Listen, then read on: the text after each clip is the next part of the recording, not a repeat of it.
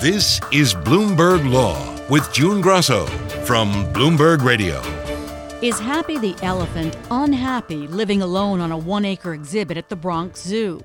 Animal rights advocates say she is, and they've been trying to get her moved to an elephant sanctuary.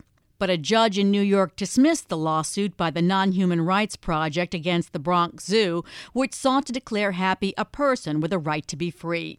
Judge Alison Tuitt concluded that Happy is more than just a legal thing or property, and recognized that she's an extraordinary animal with complex cognitive abilities, but said the case law constrained her to find that Happy is not a person who's being legally imprisoned.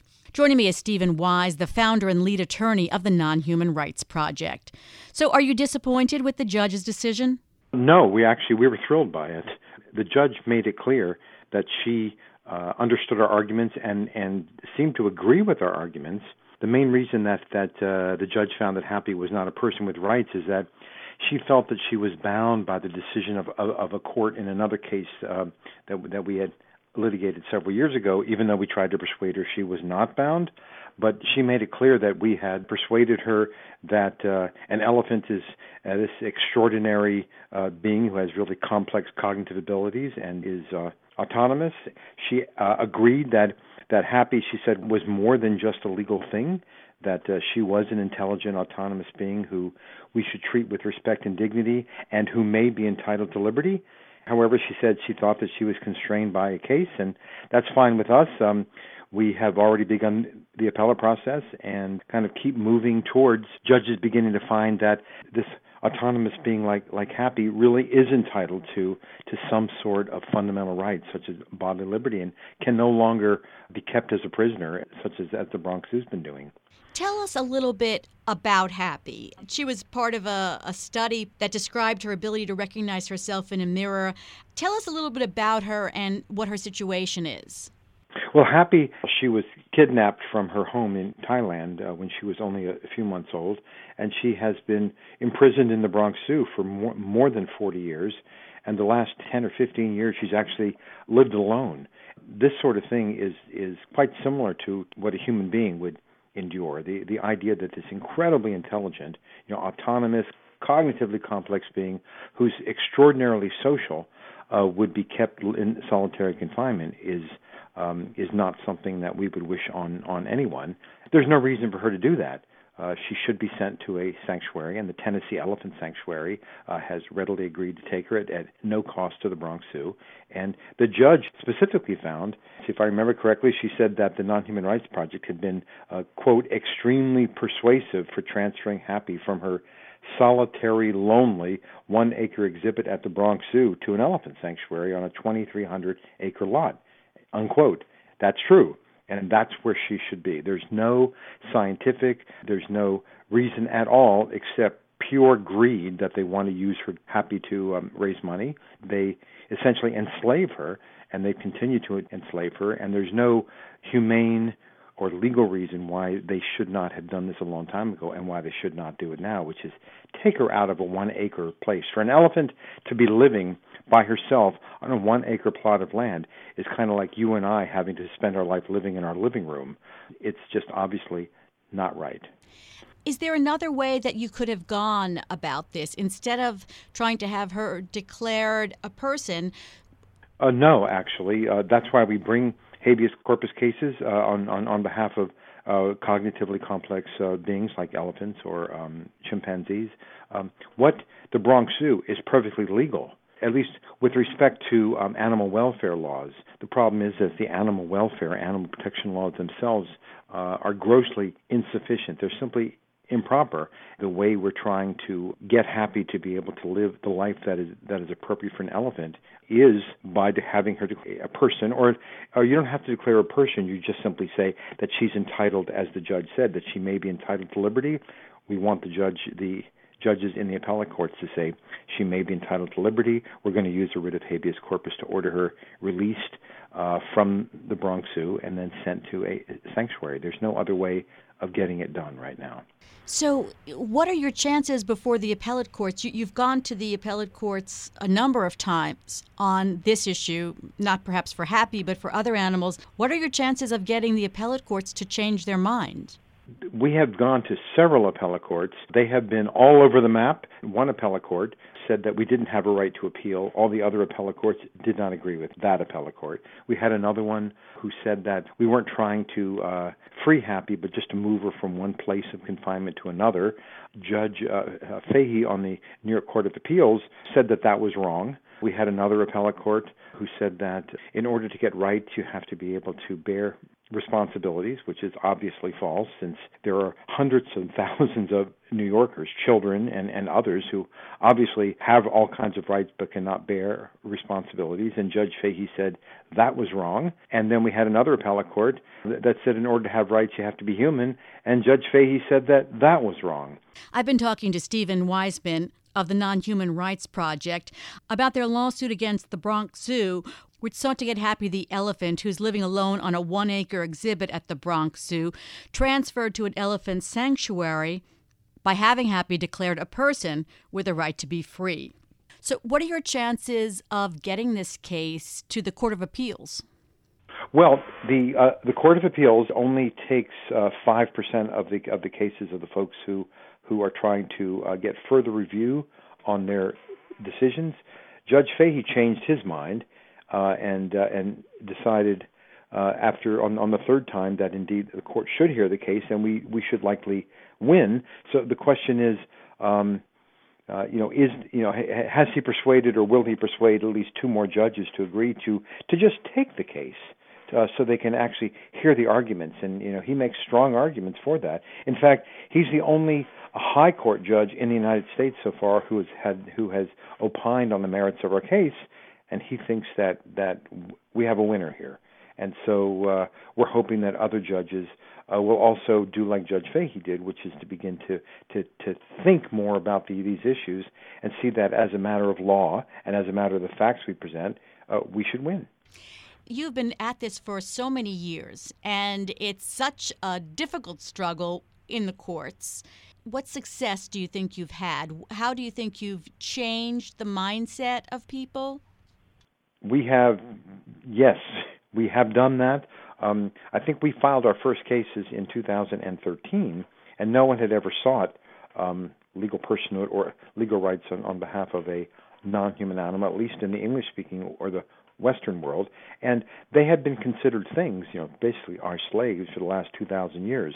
So we never expected that the first time, or the fifth time, I mean the 10th time, that its court is just going to say, we've been thinking wrong, we've been making an error for the last 2,000 years, we're really sorry, you're right.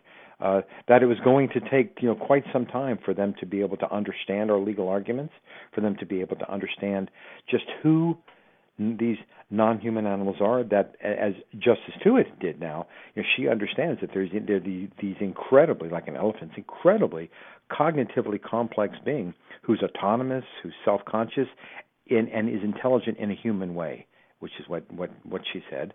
And it takes a lot of times for a judge to be able to have to confront this again and again and really begin to focus on it. And so we have definitely done that. In the last 2013, it's 2020, so we've been at this a little more than 6 years. And in that time, we have had 4 judges agree with major parts of what we're doing.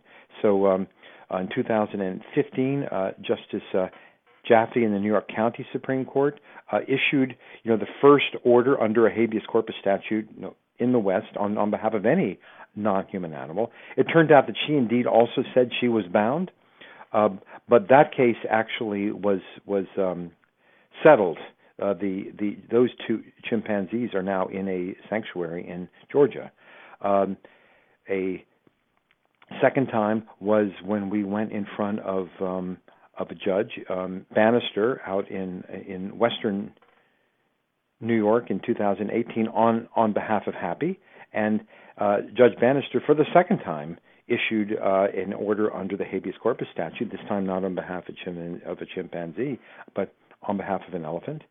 Then we had just last week, Justice Tuitt made it clear in her decision that she would likely or would given serious thought to issuing the order, the habeas corpus order, except she felt too that she was bound by this other case. And then Judge Fahey, sitting on the Court of Appeals, has said that he essentially agrees with us. So really 4 times in the last 6 years we've had a New York judge agree with large chunks of what we are doing. And for us, we think that's actually acceptance at a faster rate than we had first thought we would do in the first 6 years. Does it also take other kinds of actions? I mean, are you going to have the laws changed? Well, we are having the laws change. You know, we are suing not under a statute or under a constitutional provision, but we're suing under the common law. We're using a common law writ of habeas corpus. So the common law in New York is the law that the judges make. So the judges themselves can change the law of habeas corpus. We don't need a statute. That's why we're going in front of the judges. We're saying that judges like you made the common law that all non-human animals are legal things who don't have rights.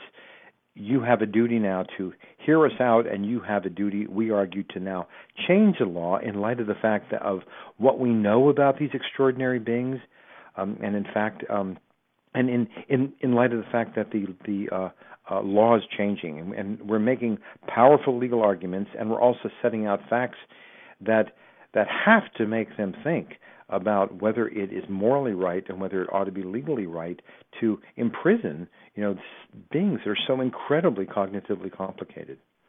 If you think through to the end point of your arguments, is it that there shouldn't be any zoos? Well, it's not so much zoos; it's non-human animals. It's who are they? And in zoos, there might be thousands of different species of non-human animals. There are certain ones that are clear should never be in a zoo or an aquarium, for example.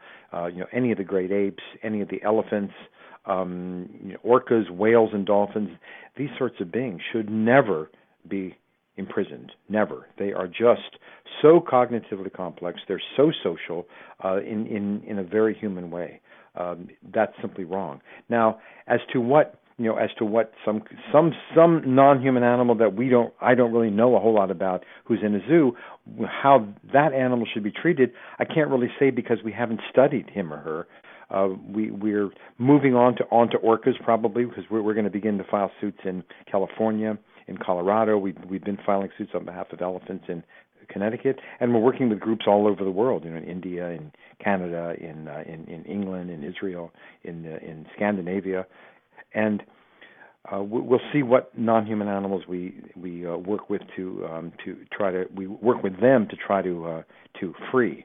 So it's not really the name of the organization that is imprisoning them. It's not whether you're a sanctuary or whether you're a zoo. The question is, are you respecting the kind of being that they are? So, for example, if a chimpanzee or an elephant is autonomous, and we prove, and the other side doesn't even bother to try to challenge our proof, we prove that they are autonomous. So whatever an entity calls itself, if they're not respecting the autonomy of an elephant, like Happy, then we're going to seek a writ of habeas corpus on that being's behalf. If they are respecting them, so for example, in an entity like the Tennessee Elephant Sanctuary that has 2,300 acres, then they are respecting the autonomy of an elephant. They allow her to make choices. Autonomy really is the ability to make choices. And they can choose what they're going to do during the day. They can choose who their friends are. They can choose what they're going to do, because that's what elephants are. And they ought to have the fundamental right to be able to live their lives in a way that's in harmony with their mental abilities, with their autonomy. The zoo's director says that the ruling keeps Happy in a place, providing her with excellent care. The veterinarians, keepers, and curators at the Bronx Zoo believe it's best for Happy to remain in familiar surroundings with the people she knows, relies on, and trusts. Do you think that was part of the judge's reasoning? We don't have any evidence that was true. There weren't any caregivers who testified. There weren't any caregivers who filed an affidavit. There's no evidence that Happy has any relationship with her caregivers. And we have found in other cases, especially one that was filed in Los Angeles against the LA Zoo, where you had these caregivers who were, in the words of the judge, engaged in a delusion that somehow they were doing all the right things for the elephant in the LA Zoo. And the judge actually found them to be deluded and ignorant. And we have no reason to think that the caregivers at the Bronx Zoo are not equally deluded and ignorant. And even if there were relationships with them, it's time to get her out of there. Our experts, and there were no experts who testified against us or filed affidavits.